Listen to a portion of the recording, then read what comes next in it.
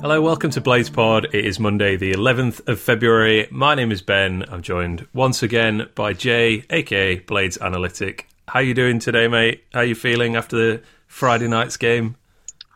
I had about a 48-hour hangover. I just drank myself into oblivion, I think, and just attempted to not look at anything for him. I was hardly on Twitter much on Saturday daytime. I don't know. I'm better now. It's all good.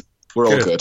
We're going to make people feel better today, I think. I hope, anyway. They're not. If you're in really down in the dumps about this game, you're probably not going to listen to this podcast. But I think if you are listening, we're going to make you feel better. I feel good. So, I mean, there's... I think we should deal with some... If I were to, summarise my mood, I guess, it's sort of annoyed but upbeat at the same time. So before we get into it, obviously we're talking about the 3-3 draw with Aston Villa on Friday night, where United, of course, blew a 3-goal lead, which they held going into the 81st, 82nd minute, I believe. Billy Sharp, hat-trick, 3 sort of just classic Billy Sharp goals, really. First one comes from scored from a corner, yay, because we never score from corners apparently. But yes. But there was a very nicely worked one. Obviously a pre-worked routine. Medine sort of peels off to the back stick, heads it across, Sharp taps in. Second goal comes from Dowell has a shot from the edge of the area, which the keeper saves, and then Medine sort of heads it up into the air. I think it came off the post and then sort of landed in the keeper's hands. Sharp tapped it into the net from his hands. We'll come on to that in a moment. And then the third Dowell, I can't speak. Third goal, Dowell drives into the box. That was harder than it should have been. And Sharp's there at the back stick to head in for his hat-trick. And then, everything was going very swimmingly. That was a fully deserved lead at that point. And then, Villa scored with their first corner of the game, which they'd sort of cheered like a goal, their fans did, the ones that were left, because there was probably about half the crowd left at that point, I think. Henderson kind of essentially couldn't get near it. Mings headed in for what I think was his first goal in 4 years. I think I heard that said by the commentator. Tyrone Mings probably shouldn't be playing in this game after he destroyed Nelson Oliveira's face the week before, in case you've not seen that. Then Abraham made it 3-2 when Henderson parried a pretty weak shot into his path. And then, I think it was the 93rd, 94th minute, O'Connell basically had an air shot at a clearance. Cross came in, headed in at the back stick, finished 3-3. Couldn't really believe it. There's just an incredible mix of emotions, really. I mean, I want to deal with the negatives first, I think, from this game, and then we can come on to positives, because I think there are a lot of positives, and this is not just me putting the sort of rose-tinted spectacles on. This is genuinely how I feel now. I was absolutely furious at the time, and I'm still pretty annoyed by it, to be fair. But, let's talk negatives first. I mean, one thing I do just want to clear up, actually, that Villa probably should have had a penalty. Which was, I think it was... Basham. Yeah, it was a 3-0, I think, wasn't it? Yeah, there was a free kick, wasn't it? I think it came in, and Basham kind of lost his man. It was a pretty clear pull. You could say they definitely deserved a penalty there. Sharp's second goal was both probably a foul, and I think he may have been offside as well in the build-up. Yeah, it was funny, watching it in real time, and I think it's probably because I've watched so much NFL recently that I've got this thing of what is a catch now? Did the goalkeeper definitely have possession and control of that ball? I mean, it was touching both his hands for 0.2 of a second, and then Sharp knocks it out. I think had VAR existed, it would have been disallowed. I think is probably the best way to describe that. Is that fair? Yeah, it's just my opinion. Did the whole rule book checking thing, but just my opinion. It's the way I always like decisions is cold and calculated. But what if that was against us, and that was a foul? Yeah, I think I would have been pretty annoyed if that had been against us. Actually, see, to jump back to because you and I had a bit of a debate about the goal that our first goal against Bolton, the previous game, which with that one I didn't think that was a foul, and I do think if it had been the other way, if that had been a goal for Bolton, I just think, come on, you've got to be stronger defensively. But yeah, this one would definitely have annoyed me had it been against us. So all the same, we were still fully deserving of being ahead, I think. But yeah, I mean, how do we explain what happened next then? Do you want to have first stab at this? How did we blow this game? Because I don't think there's I don't think you can put it any other way. We blew that game. Villa did not. Villa did not rally, and there was a tactical masterclass by them to get back into it, and suddenly they were all over us or anything like that. We just choked it away, basically. But yeah, I mean, what do you think? What do you think happened? What's your take on it? Yeah, I mean, I watched it back because I'm sad, and like this, but also because on the night, everyone, including myself, was caught up in it, emotional and quite heartfelt reactions. And I think, you in a bit more calculated way, were probably suggesting the mistakes were the cause of this. And I was getting a lot of feedback, and there's nothing to say there's wrong with that. I get a lot of feedback. It's all about the subs. It's all about the system change. And I was thinking it just wasn't. And then, so I thought, right, you know what? I'm probably just a bit hot-headed here, so I'll make my points, but I'll rewatch it on the Sunday. So I rewatched it.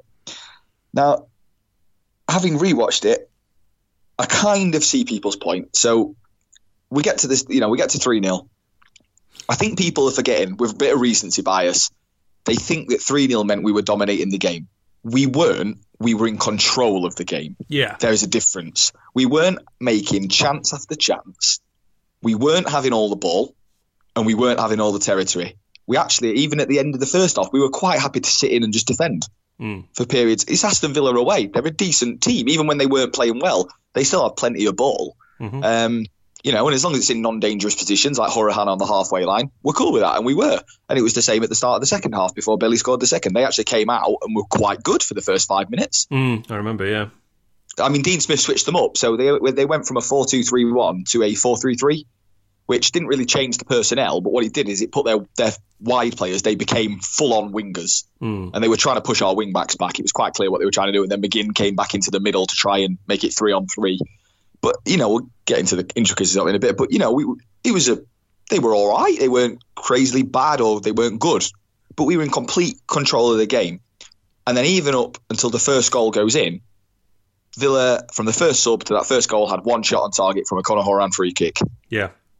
There was no pressure. I think that was actually their only shot in that period. So yeah, just to be clear what we mean here, from us making our first sub to Villa scoring their first goal, they had one single shot in those 20 minutes, and that was a direct free kick. I think they only had 3 in the whole half up to that point.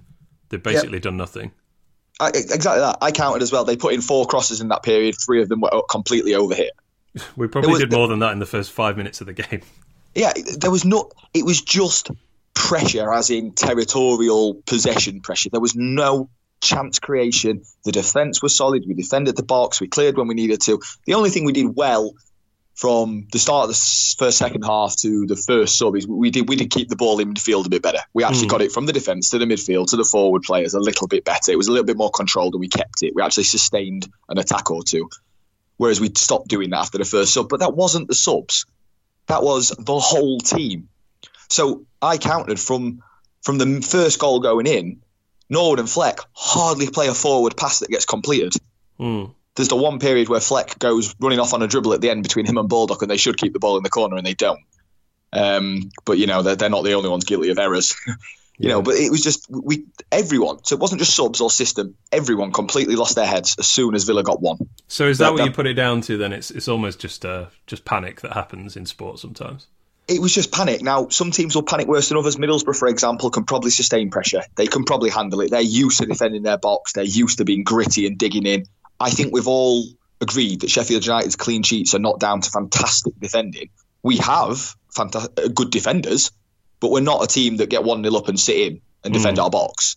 There has been examples of that, but generally we defend well because we have a lot of the ball, and then on the odd attacks the opposition do have, we're quite good at defensively. We're not good under sustained pressure. We're not. I don't think we are. If teams have... What Villa did as soon as they got the first goal is they just started getting it out wide and whipping it in the box. And that's when you started getting the penalty potential calls. There were some great defensive headers by Stevens and Basham, but then the second ball, they were picking it up. The midfield just stopped competing. It was a whole smorgasbord of things that went wrong, but it all came from one error to begin with. Yeah, and then went on to become 3 errors, basically. I mean, it was. I think all 3 goals completely uncharacteristic errors. So the first one, as I say, Henderson, just flaps at a corner really, or comes out and doesn't get involved, doesn't manage to get anything on it all. The second one, it was such a weak shot. I mean, I expected him to hold it, never mind sort of gently push it to straight to Abraham. And then the third one, I mean, all right, people, that ball's dropping from the sky for O'Connell. Sometimes people miss those, or just slice it out or something like that. But in that situation where we've just conceded two ridiculously soft goals, and then he does that, and of course the cross comes in and the guy wins the header at the back post and it goes in the top corner. It's just like, come on, how did that happen? How did all three of those things happen in 10 minutes? And this is, I guess, partly for me, this is the source of my not too down about this, because it's so unlikely that those players will do those things again individually, never mind 3 times in 10 minutes. And I know I've seen some people say afterwards, like, oh, United always seem to do this. How many times have we blown this kind of position? And I don't think we have possibly ever. I've also seen people come back and say, like, in watching United for 30 years or whatever, I don't remember us ever blowing a 3-goal lead in the last 10 minutes. And yes, that does make it extra annoying that we've just lived through one. But at the same time, it's like, this is just a freak. The way this game finished is freakish. And yes, you can say, there's some... It shows a little bit of mental weakness that we weren't able to sort of just avoid that from happening. But I don't know. Occasionally that sort of thing just happens in sport, doesn't it? Just sort of snowballs. A team just comes from behind like that. But yeah. I think so. I do. I think, and I say this as a person who does definitely overanalyze football. That's why people probably follow me, because I overanalyze football. But I think probably too much overanalysis. About subs and systems. It weakened us, it did. We didn't hold the ball as well. The team mentality dropped off a bit. We were 3-0 up with 8 minutes to go. We dropped off. It shouldn't have made a difference, is what you're saying, right? Just any one of our squad, and some fans are going to shout me at me for this, but even Marvin Johnson, any one of our squad coming onto that pitch in any variety of system other than everyone up front should not have gone from 3-0 in the 82nd minute to 3-3. It would not have happened if people didn't make basic amateurish errars. Yeah. And it's not knocking those players. Jack O'Connell was outstanding in that game.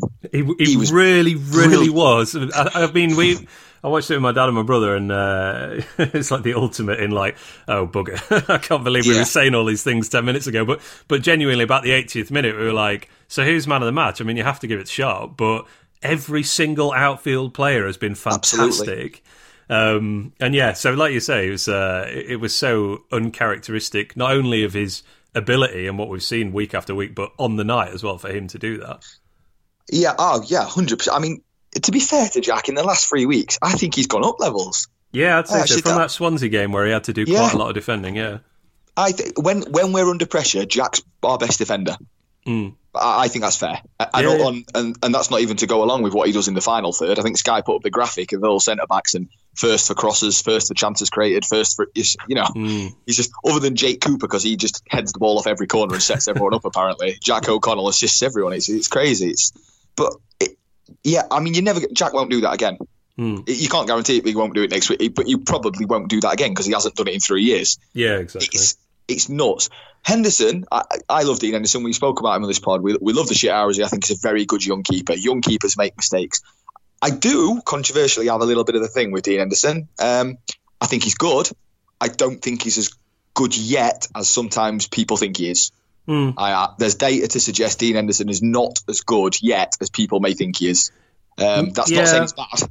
Most of the things I see, I think S2 Stats put something up on this as well. He's kind of a sort of upper middle ranking goalkeeper in this division. Is that right? Yeah, so if you look at his XG conceded from shots on target, you've got to be very careful about that. It's got to be shots on target rather than just general shots. He's actually, I got him at 14th. Yeah, okay.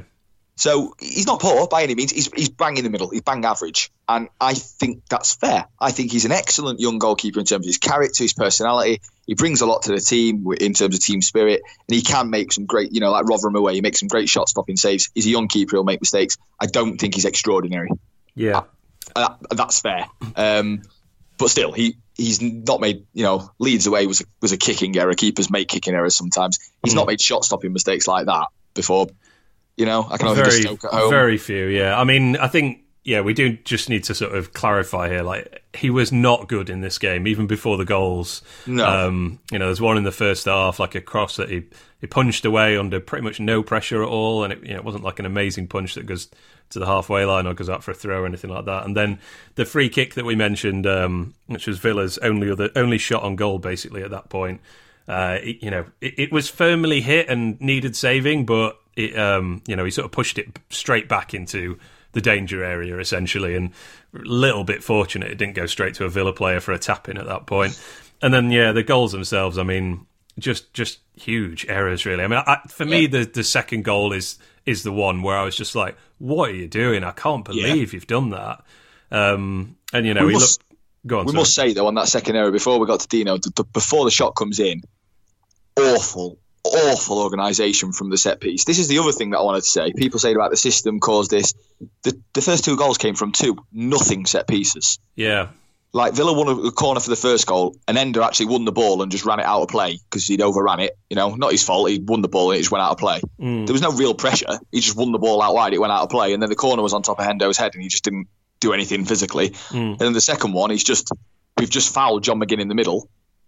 Just trying to win the ball back. Again, no real pressure. We've just fouled him. Yeah. And then at the set piece, we've just left their centre half at the back post completely unmarked. You have to do better.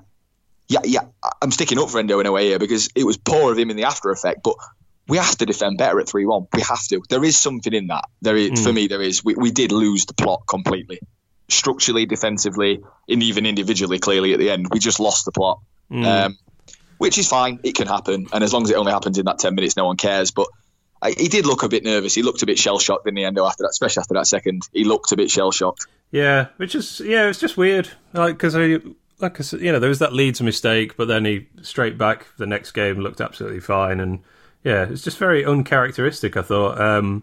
You saw him at the end kind of gesturing to the fans like that. That's on me. He was kind of patting his chest as he did after that Leeds mistake that we talked about as well. So I've got no doubts that it's going to affect him. I saw somebody say, what are the odds of Simon Moore starting on Wednesday night? And none. I would say less than 1%, and that's allowing for an injury. This is Chris Wilder all over, isn't it? This is Wilder. You're in at the deep end, son. Basically, here's a chance to prove your worth now. Everyone is allowed errors.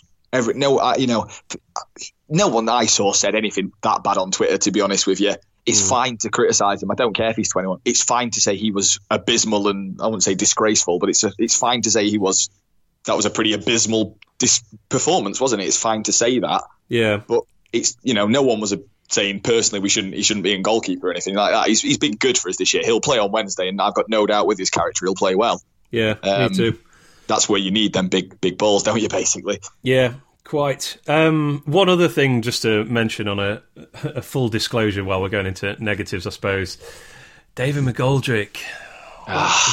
What were you doing there? So McGoldrick gets in the left channel. I think there's 1 defender and 2 attackers with him. Basically, if he just crosses to, I think it's Baldock at the back post. Then he's going to have a tap in. Instead, the ball ends up in the goalkeeper's arms with a fairly tame shot. Now, the only thing I will say is we shouldn't need to score 4 goals to win a game. No, we haven't drawn that game because we didn't go 4-0 up. But at the same time, that was that was one we should have done better with. I think I feel sorry for Baldock. He scores very few. I think certainly last season we pointed to his kind of lack of output in goals and assists, and it's kind of carried on a bit this year as well. But there's so many times he pops up in the right sort of space. You just think, how has it not been squared to him for a tap in? He went mental as well. Blades are probably thinking, "How are these two laughing about this?" But it was funny. He went mental at McGoldrick because when you're playing right wing back in our system, you're knackered by the 75th minute, surely. Yeah. You are out on your legs. And Baldock must have done a 50-metre sprint at full pace to be free at the back post to just see his striker hit it to the keeper. I'd have gone, he went mental. And I quite like George when he's angry. Yeah. All right, so the big question is, will the wheels fall off our season now? What do you reckon? No. No. No. No. Do you know what I love, actually? Is you don't. The honest answer is we don't know, do we? No. That's got to be the honest answer. You know, we've got Borough a tough game. We could lose to Borough and still the wheels haven't fell off. It's just that Borough are a decent side. Yeah. That is fine. But I know what the narrative will be if we lose to Villa at home. It will be that the wheels have fell off. That's, you know, a result that we'll never get out of his heads and everything like that. Not a prayer for me with this team. Not a prayer for me with this team. They're too strong character-wise. I know you can say maybe not because they conceded 3 in the last 5 or whatever, you know, but I think moving game to game, they've always responded. I loved Wilder's management, actually, at the end. Because this is a man who tore into us before for a 1-0 loss away at Hull. Yeah. Which, you know, was a 1-0 loss. Doesn't sound that bad on paper, does it? No, but we were absolutely crap that day. We were crap, yeah. But I mean, you know, on paper it's a 1-0 loss. You know, you could expect a manager to say we were abysmal, but we'll get better. Whereas he tore us into a new one. Yeah, we conceded 3 in 10 minutes, and he's walking off the pitch, genuinely smiling, saying, you know what, for 80 minutes we were bloody great there. Yeah, I want to get onto that in a sec, actually. But, yeah, I think... I mean, I had a sort of... well, now let me come on to this first, actually. So there is this thing, and I know you've sort of tweeted about it quite a lot recently as well, I suppose, but... You know, I think modern football fandom is like so keen to ascribe a narrative to what's happening at the moment. And I was Daniel Story, who used to write for Football 365. I'm not sure. I think he's just a freelance writer now. But he wrote a really good article on this last week, which I think you tweeted as well, actually, about you know this need of like, you know, somebody loses a game, then, oh, they're in crisis and the manager's a fraud, or, you know, they've won 2 games in a row, they're the greatest team of all time, that kind of thing. And, you know, almost how we need to kind of flit between these ascribed narratives. And, you know, the obvious one here is like, oh, the wheels are definitely going to fall off for United now, it's collapse time. And I just think, calm down. You know, if that happens, and as you say, you very rightly point out, it could happen. We don't know. You know, we can't predict the future with 100% accuracy. No. We don't know exactly what is going to happen in the next few weeks. But it would be in complete contrast to everything that we know about this team, about this management team as well.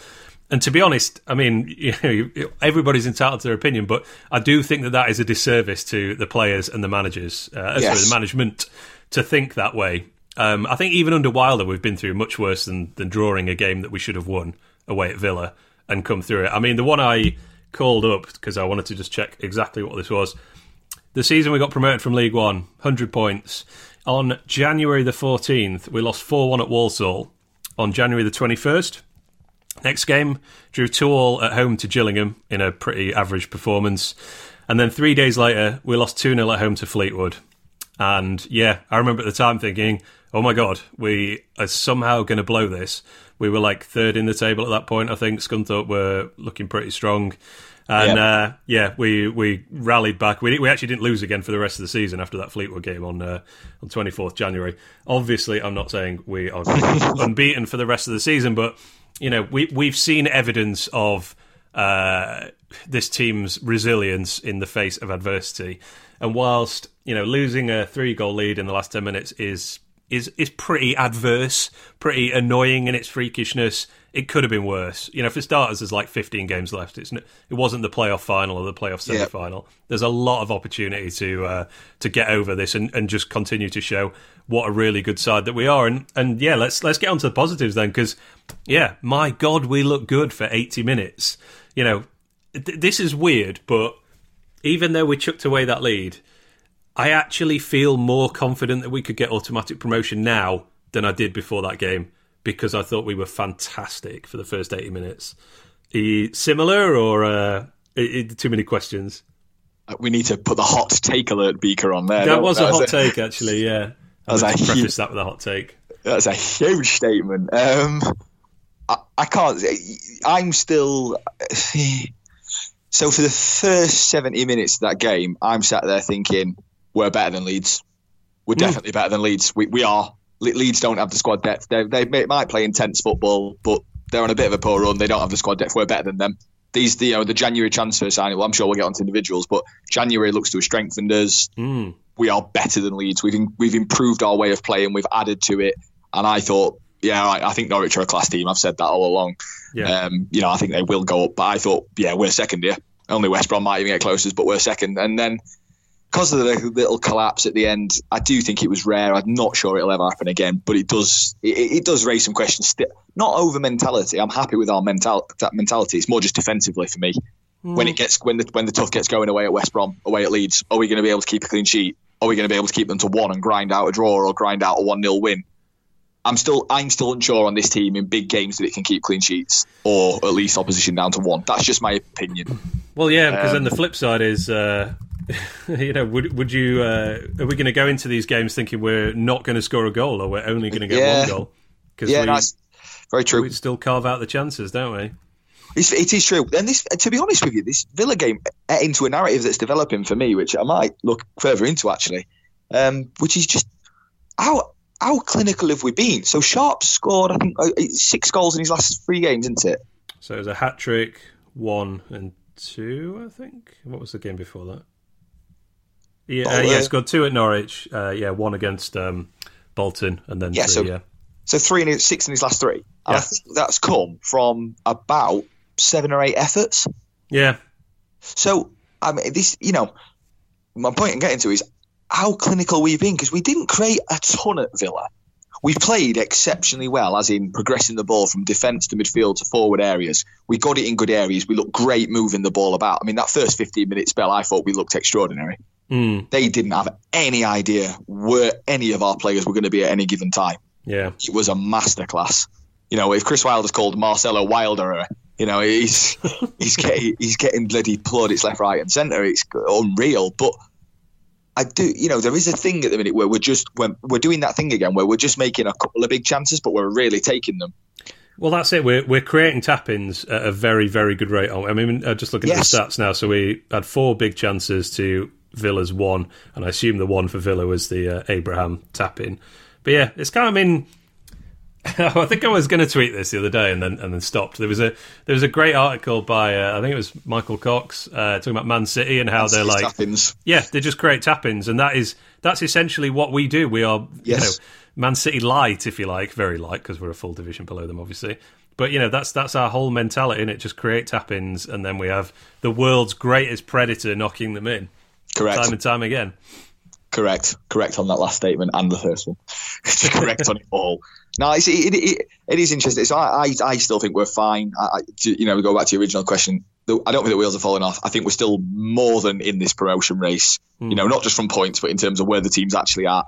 We haven't even seen Scotty Hogan yet. No. You got to add that in. That's another lift, isn't it? Definitely.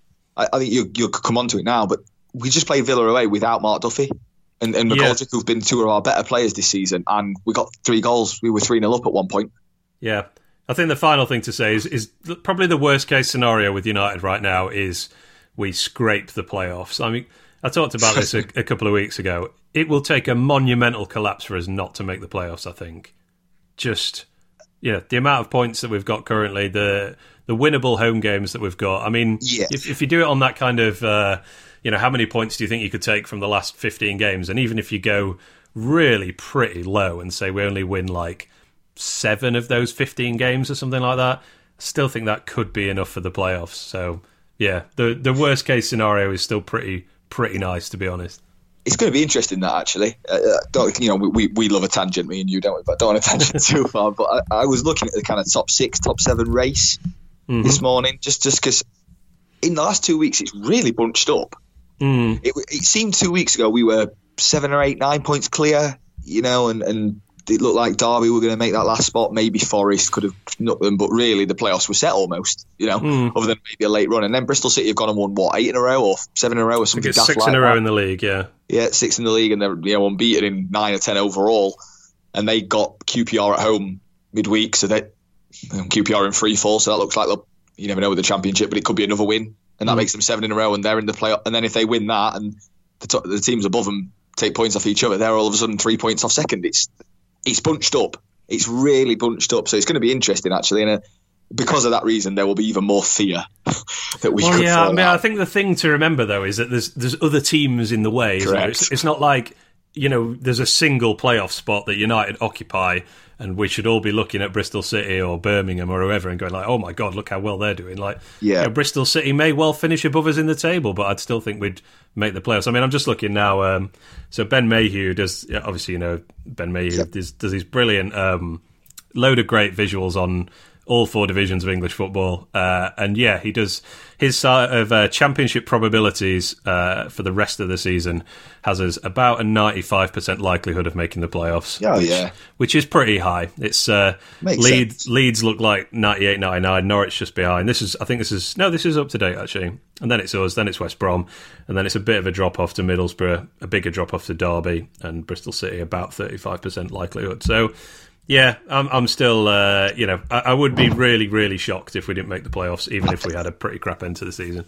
I think the key for everyone, kind of going back to this whole, don't be so morbid about it. It's happened. It's done. It would have to take like you said, a catastrophic failure of not winning games for us to not make the playoffs, or even be in the automatic race. And we have evidence of the last 30 games to suggest that we do win these games. Exactly. One-off game you can always look at and say, oh, that's it. Everything's going to fall away and teams are catching us up and the wheels are going to fall off. Well, actually, in the previous 30 games, we've shown that we're the second, sometimes first best team in this league. So even myself, everyone just needs to chill and just get behind the lads on Wednesday, because that's a big one. It is a big one for many reasons.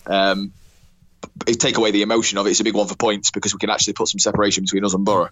To keep in this auto race. And there's some tough fixtures in midweek, some of the top sides. So there is, Norwich are at Preston, I think, and Leeds. Who've Leeds got?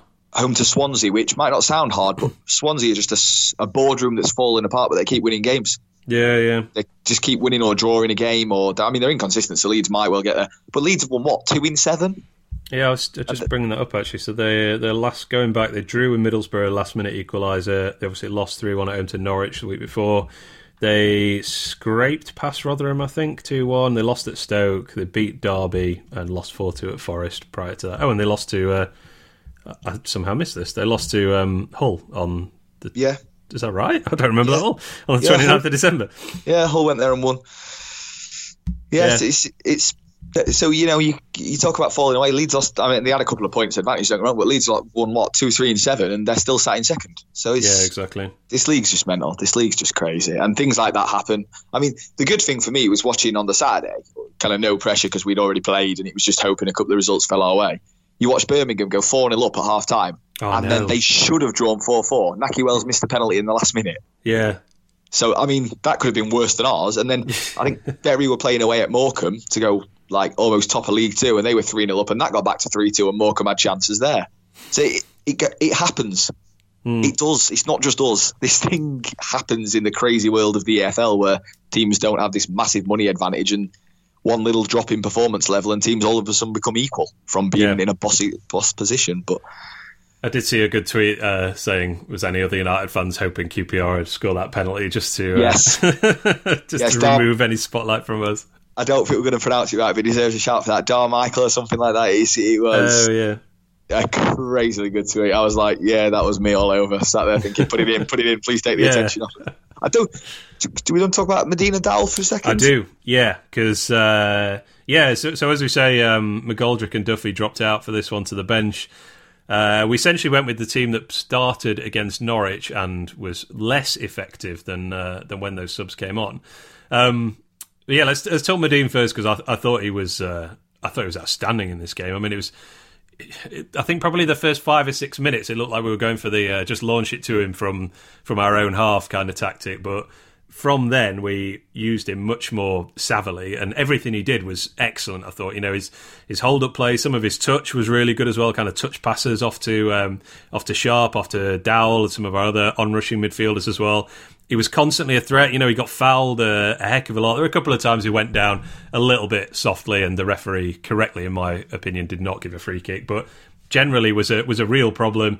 Obviously, he probably should have buried what ended up being Sharp's second goal, where he sort of headed the rebound kind of against the post. But he's in the right spot to sort of get it back towards goal. And I mean, just incredibly encouraging that level of performance is something we can potentially call upon the rest of the season. That we're not we're not having to drop in Leon, who, you know, I'm a fan of, but Medine looks like a sort of slightly different class based on that performance and a bit of a glimpse against Bolton as well. Are we not having to rely on Washington or someone like that we have this genuine starting standard option in him? And yeah, I thought this was a really, really good showing, and yeah, hopefully just gets a goal soon as well. Yeah, couldn't agree more. Can't really add much on the Medine one. I loved how he was doing what McGoldrick does in a different way. You know, because he's a target, so you don't necessarily have to play it long, but you can play it into him, his chest, his feet. He's got he showed a good touch, and he was linking play nicely, not with the dynamism that McGoldrick does. You know, McGoldrick will turn quickly, play it off, and he bursts off into space, and it's all quick. Medine a little bit more slow, but it was, you know, the way he just dropped into little pockets and knitted play together. He was picking up spaces, and there was, I'll give a lot of fans credit for this. They were right. He did have to come off because he was knackered. Rewatch it. He was knackered. He'd stopped sprinting at that point. He's barely played any football for 7 or 8 months, something like that. Exactly. Like going back to the end of last season. It's completely fair for him to be tired, especially in the type of game he's played in. He's played in Norwich away and Villa away. It's not exactly easy, is it? You know, I know he came on against Bolton, but in terms of starts, so he's in the deep end there, and he was brilliant. And we did miss him when he weren't on the pitch because under pressure, especially, we didn't have the outball of just going to Medine's chest or head, and he wins on a flick on, and if nothing else, he might put them up a throw in further up the pitch, but at least it's away from the goal. You know, I thought Dowell was great. I'm biased because my love for Kieran Dowell is well publicly known, but I thought he was fantastic. In the first half, I had people tweeting me at the end of the first half saying, yeah, he's shown glimpses, but he's not getting into the game. He's not doing the control that Duffy did. And actually, I blamed other players for that. If you watch Dowell, he's picking up brilliant spaces, probably better than Duffy does in terms of attacking spaces. Like, he was making runs into areas. Into the box as well.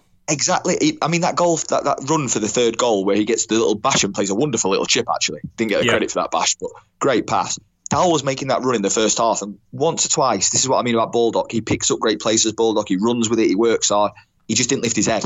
Because if he lifts his head rather than playing sideways, Dowell's away.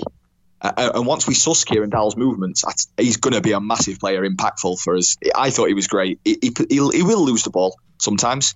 He'll get knocked off it because he's got a light frame. And every now and again, he'll try something and it'll probably be in the wrong area and he'll get an absolute racking for it. But he's also going to do things like that pot shot from the edge of the box. Wasn't great, as in, you know, the keeper should have probably done better. But he's a good shooter. If he connects with them, they fly in. Yeah. There's evidence of it, you know. He did a back heel at one point. A dummy. So the ball was played into him, and he did like a little step over dummy. Just didn't read it. Exactly, you know. And these are just things that he needs time. Imagine if we knew that was coming. Billy's there. All it is a little ball around the corner, and Dowell's in. Yeah. These are the little dynamic things that not a detriment of Duffy. That's not what Duffy brings, but that's what Dowell brings, and that's what I have seen for many years, and that's why I think Kieran Dowell's perfect for us. Yeah, because he will do them. There's definitely a few things where you just think like, you need to do a little bit better there, like particularly defensively. Like there was one, it was in the first half actually where I think Villa had a free kick or something, or a cross had come in, and he essentially like either didn't control or didn't react to a ball on the edge of the area, and I think it ended up like Hutton having a shot or something like that. And yeah, I think there was another one maybe in the same half or in the second half actually where he sort of just lost it close to the edge of our area, but. You know, those things happen, don't they? He's not a perfect footballer. And, you can sort of see he's a different player to Duffy. But, I mean, what is encouraging is that the early signs are it's not a step down in quality if he's playing instead of Duffy, you know, in the way that it would be if it was Lundstrom or even Coots, you know, dare I say it at this point. It looks, both him and Medine look like they're going to be very, very astute signings for the rest of the season. And, yeah, we have actual options in these games. You know, we can leave out probably our two most creative players in McGoldrick and Duffy and still create 4 brilliant chances, score 3 goals away at Villa and should have won the game comfortably. I'm pretty encouraged by that, to be honest. I mean, one last thing we need to talk about, and it is a shame, and I think this actually exacerbates the annoyance of this game, that this man is not in the headlines more. Billy Sharp, 101 Blades goals. And all right, the 100th goal was a little bit scrappy, possibly shouldn't have counted. I loved it. But I loved it. It's so sharp, isn't it? Yeah, that's why I loved it. I didn't want to see. I think Billy, did he have a shot from like 25 yards out? something like that. It flew over the bar, and I was like, "No, don't go in. Don't go in. That's not a Billy Sharp goal. I don't want it to be I want this to literally bounce off his arse and go in. That is Billy Sharp, because there is an absolute skill to what he does." Yeah. What do you reckon was the combined distance of his hat-trick goals? 8 yards? If that. I mean, maybe 7? Yeah. Yeah, if that. I mean, well, 2 of them were literally on the line, basically, weren't they? Yeah, true. It's the perfect Sharp hat-trick for me. 3 goals, all inside the 6 yard. I'm pretty sure they were all inside the 6 yard box. Yeah, if anything... In fact, no, they definitely were. The second one was on the line, yeah. Yeah, they were. If anything, I'm pissed off he had that shot from 45 yards, because he's just ruined his record of 3 shots, 3 goals. You know, he's just... Yeah.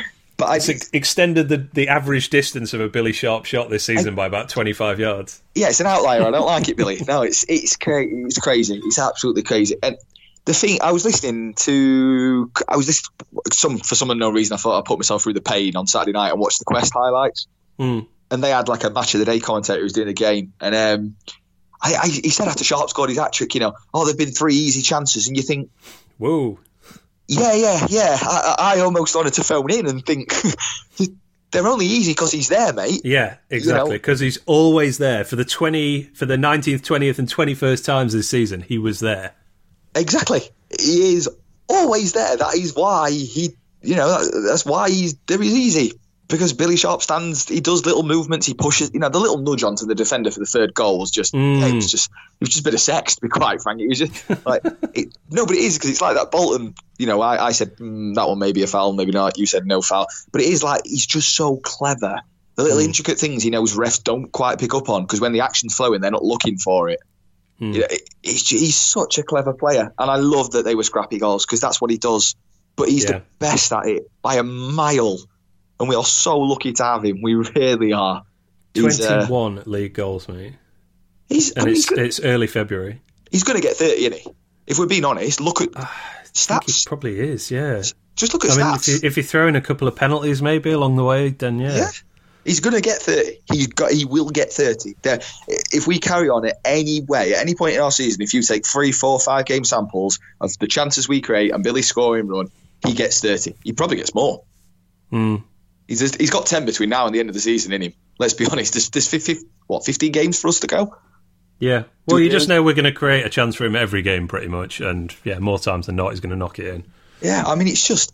At 33, if he gets 30 goals, we should get promoted, because McGoldrick's getting at least 12, 15.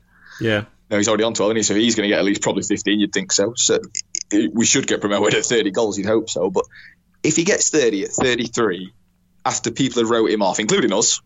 I'll put us in that. We did. Well, I wrote him off to the extent where at no stage did I expect him to score 20-plus goals this season. No. 10-ish was on, but yeah. I mean, there's a couple of games he'll want to score in, shall we say, between now and the end of the season. I'm sure he wants to score in them all, but there'll definitely be one he does want to score in. So yeah, let's hope that he gets that in this season, because if we do go up and Billy does get 30 and he does score in that game of all games...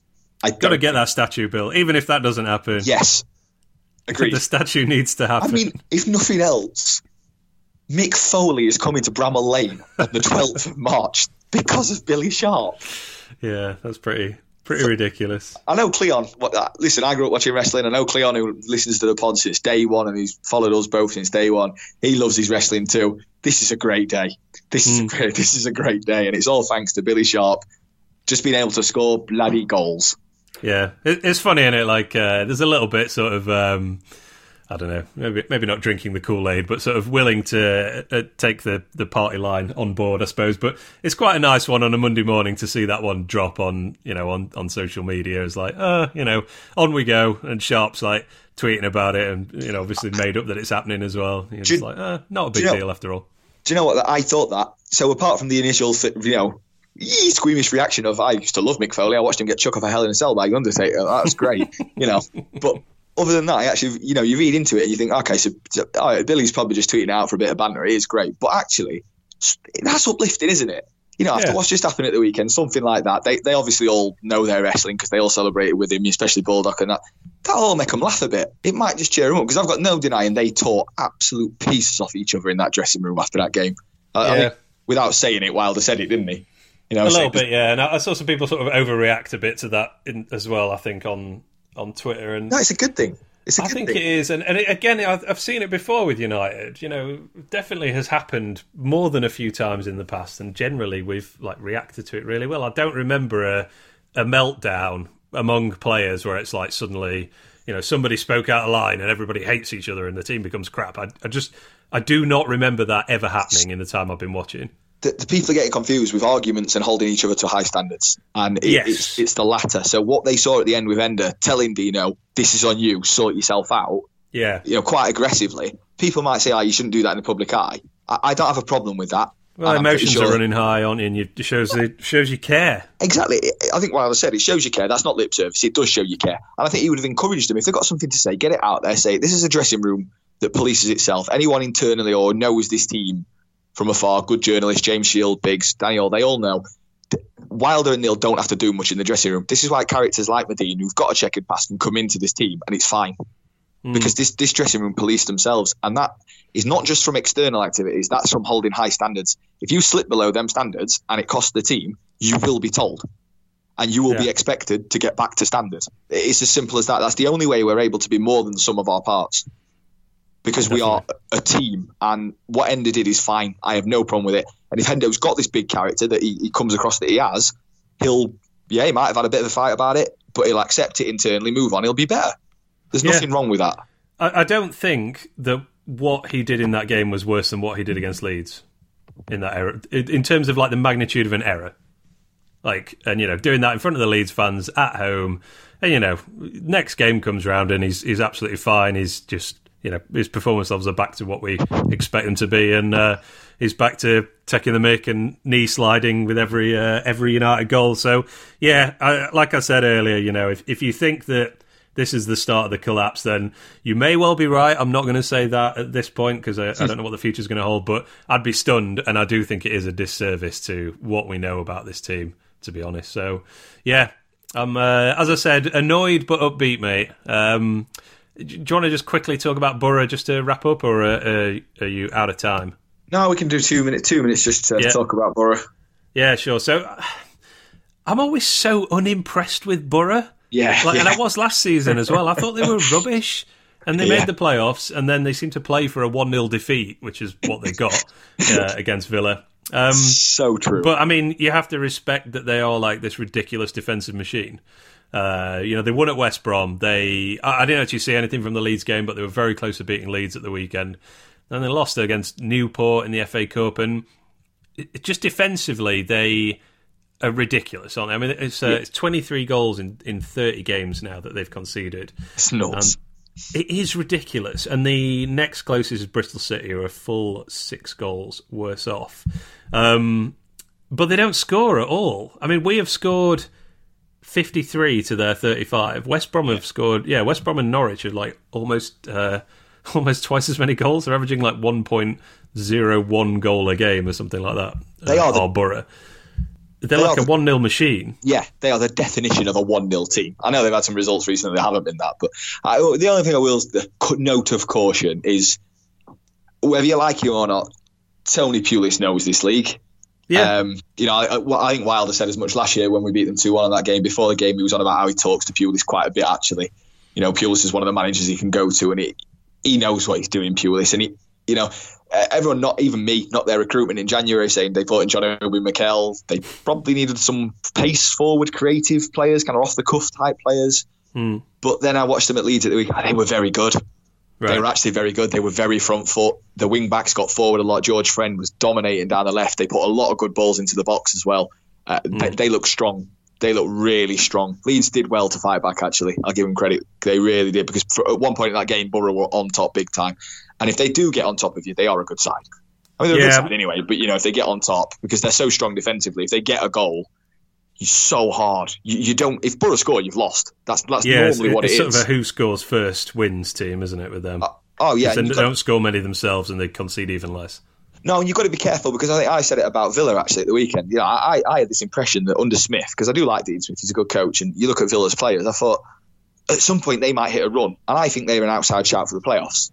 However, after watching them on Friday, no, because they've got no structure whatsoever. It's all about get the ball to Kodja or Abraham or McGinn and hope. Yeah, and Borough, I mean, at the weekend they weren't, to give them credit, but they strike me as similar. It's can they create a chance or get the ball anywhere near Assombalonga? And Pulis doesn't even like him that much. He didn't even start that many games. They start Jordan Hugill. Well, I've no idea what that's about. But they played better at the weekend. They did play better. I think they're George Saville and Lewis Wing in the middle. So they've gone away from kind of the Clayton kind of Forshaw. Well, obviously Forshaw with the Leeds, but when he used to play for Borough, that centre mids that play the ball but don't go forward is what I would say. Saville scored 10 goals at Millwall last year. Lewis Wing, they signed from non-league, actually. It's a great story, but he's got 4 or 5 in the league this year. They're quite dynamic, basically. So they have got some threat, which I would, if they had midfield threat, then they're going to be a force. So it's going to be a tough game because it's probably going to be 1-0 either way. Yeah, exactly. They seem, just from looking at the stats, they seem to be kind of a team that are almost happy playing without the ball most of the time. This is before this weekend's game, but they were 20th for passes per game, 19th for possession. They're not really a long ball team either, not to the extent that you would kind of think, and certainly not like compared to someone like Millwall, for example. But yeah, it's just that basis of that ridiculously solid defence. And obviously they've got Aidan Flint as well, ready for his next goal against United. Aidan Flint, anytime goal scorer, is probably worth a few bob, unless he's actually injured and I missed it. No, he played at the weekend and missed an absolute sitter from a corner. I'm gonna jinx it though here. Like everyone says this to me, so we're coming up to play Borough. We're gonna have to be so good on set pieces, set pieces. We are, obviously. But Borough are one of the worst teams in the league for scoring from set pieces. They weirdly are, aren't they? From at scoring, anyway. I think they scored most of their set piece goals against us in the first 10 minutes of that game. Correct. Second game of the season. If you take out I know you can do any stat if you take this out, but genuinely, if you take out that second game of the season against us when we were abysmal in that first 20 minutes as defending set pieces, they've hardly scored any. I'm just looking up now.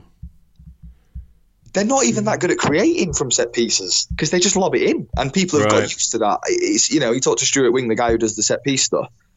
Yeah, they get on the end of some, but they're just kind of headers that are going wide. They're not good chances. Yeah, they scored 5. So according to Who Scored, I don't know how they completely define set piece, like if they include sort of when the ball gets recycled or anything like that. Borough scored 5 goals from set pieces this season, which is the 4th worst. Is that right? Yeah. 19th in the league for set piece goals. So it's half the amount that United have scored from set pieces, considering we're crap at set pieces. Set pieces. And if you take out they scored 2 set pieces against us? Was it 3? I believe so. I think they scored from their first 2 corners. Yeah. Yeah. So they scored 2. So if we take the 2 definite corners, so they've scored 3 goals from set pieces. Yeah. This is not. They're going to score against us now because I'm saying it, aren't I? But this is, and it's Aidan Flint. But this is maybe if I said the Aidan Flint thing, that'll cancel out the jinx. Maybe the football cliches of jinxes will go. But this is not. They are a danger team because they're massive. They are massive, so they're naturally a dangerous thing for that. More but massive than Wednesday. Yeah, like the silver tick. That went well, didn't it? Yeah. I don't want to, I normally don't want to raise issues like that because it's just laughable. But how pathetic was that the night before you have a game? Never mind the fact that you're a chasm behind us. It was pretty sad. Just too bad you could only beat one of the 2 worst teams in the league. I mean, how sad is that? It's just... that is what they are. I mean, I saw a Wednesday fan as well. Lee Boland's obviously worse because he's part of the staff. So you think, okay. I thought it was a good fish, I'll be honest. I thought it was good banter in that sense. It was a good fish because it was always going to get a nibble. But at the same time, there's a nibble and then there's just stupidity. I saw a Wednesday fan tweet out the league table. It was like, my phone broke and then I've got it back after United were 3-0 up and they've not won the game and they're not top. And he showed the table down to 15th and Wednesday weren't there. I didn't grasp that was what was happening. Yeah, that's what he was doing. That's incredible. That was a Wednesday fan that tweeted that. Yeah. I thought it was a United fan making that exact point. No. Wednesday, not even in the top half. With a decent amount of followers as well. This is a genuine Wednesday account. It's just like, how embarrassing is your life that us dropping 3 goals in the last 8 minutes is the best part of your season? To only draw a game that we were brilliant in. And yes, we are indeed still 3rd in the league. I mean, at the end of the day, we know they love celebrating a 0-0 draw. So, maybe they were celebrating at the weekend. But I you don't need no motivation for a derby. I'm not sure it will be, but it would be nice to know that if the week before Hillsborough, that little silver tick tweet is up on the dressing room wall, I would have no issue with that whatsoever. No. Me neither. So yeah, Middlesbrough is going to be a tough game. Obviously, they're fifth in the league. They are 4 points behind us with a game in hand. So, at this stage, the table says it all, really. They are a very, very good team. I will not be in meltdown mode if we lose this game, because I think we would have the same chance of losing this game had we won 3-0 at Aston Villa, to be honest. Borough are just a good team that grind out 1-0 and 2-0 wins. I won't say with ease, because they have to work for it, obviously, but that is the model that has been very successful for them. Basham's obviously suspended for this game and for the Reading game as well, after getting that yellow card, which I'm kind of okay with, because now we know he'll be back for Wednesday, barring a red card or injury or something like that. So I'm okay with that. I think. I presume Craney will come in, just slot into his position, which is a step down attacking wise, but I think defensively is not a huge drop off. I don't think from what I've seen of Craney so far. No, I agree. Good defender. I know at the weekend, Friday night, people say conceded 3 when he's on the pitch, but he's a decent. Oh, come on. Yeah, come on. Yeah. I'm not having that. No, he's a good defender. The only negative, I guess, for Borough is it does lose a little bit of height, because Craney ain't as big as Bash, and That's true. Bash is good defensively in the air. He's awful offensively in the air. Absolutely shocking. I know he scores the odd header from a free kick or something, but generally he's just flails trying to win the ball. There's no technique to it whatsoever, but he gets his head on stuff defensively, so we will miss a bit of height there, which is probably why Medine will play, actually. Thinking about it on Wednesday, I wouldn't be very surprised to see Medine play. But yeah, and that'll be a thing, actually. The lineup will be really interesting. That's a tough team selection now, actually. Yeah, I mean, you've got to play. You're obviously playing Billy because he's. Well, yeah, obviously. I think it's whether McGoldrick and or Duffy come back into the team, I guess. I think Medine starts for the height. I've got to. Yeah, I'm with you on that, and I think Duffy probably should start, but I would not be upset if Dal did, based on that performance. I think Duffers will start. I do. I think that was a tactical thing of. Away at Villa, there was always going to be space in transition, and it did come to fruition, and Dal did exploit that. Duffy's not going to be your best player in transition because he's not that quick. It's not a detriment, it's just what he's not. So at home to Borough, who are going to be quite structured defensively, you probably want in that control of Mark Duffy. And he was rested too, I guess, is the other thing. He's fresh, isn't he? Yeah, absolutely. So right, mate, need to wrap it up there because I have some lunch in the oven and I don't want that to get burnt. I've got a delicious pie cooking away from nice one that I made yesterday, and gonna have the leftovers just now. Joys of at home. Yes, that is the beauty of it. Well, there we go. I felt pretty good coming into this podcast, but I feel even better now, and I'm looking forward to the Middlesbrough game. And yeah, Roy, if you're listening, I hope we made you feel more positive, and I hope that applies for everybody else who's listening as well. And any final words on this one, mate, before we finish up? Just everyone go read the actual comments from Roy, because we all know Roy does a quality job, but just go and read all the comments that the Villa fans said, because 99% of them are saying, despite the fact it ended 3-3, we are the class team they've seen with Norwich in this division. So if you do want to feel better, read them comments, because I did, and I was like, Jesus, we must be really good. Yeah, because they're saying we're really good. That was very satisfying to read, and I'm as always looking forward to the next game. And it's one of them where if we get the win, I think everyone's just like, oh, well, maybe that Villa game was a good point, actually. Exactly. Which is probably I think the truth is probably somewhere in between, but there we go. All right, buddy, anything to plug or shout out to before we finish up? Have you got any more television appearances coming up that we should know about? I'm going on the end of the month. A few more weeks then. Okay. I'm going on the end of the month, so there'll be more to talk about between now and then. But do enjoy your podcast after the Borough game with Sam from Den Blades. Love Den Blades.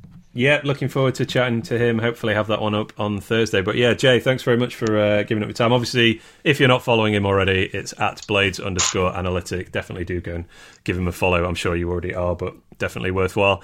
I'll talk to you later, mate, and hopefully we're back to winning ways with a convincing victory over Borough on Wednesday night. Indeed. See you all later, mate. See you later, pal. Thanks a lot.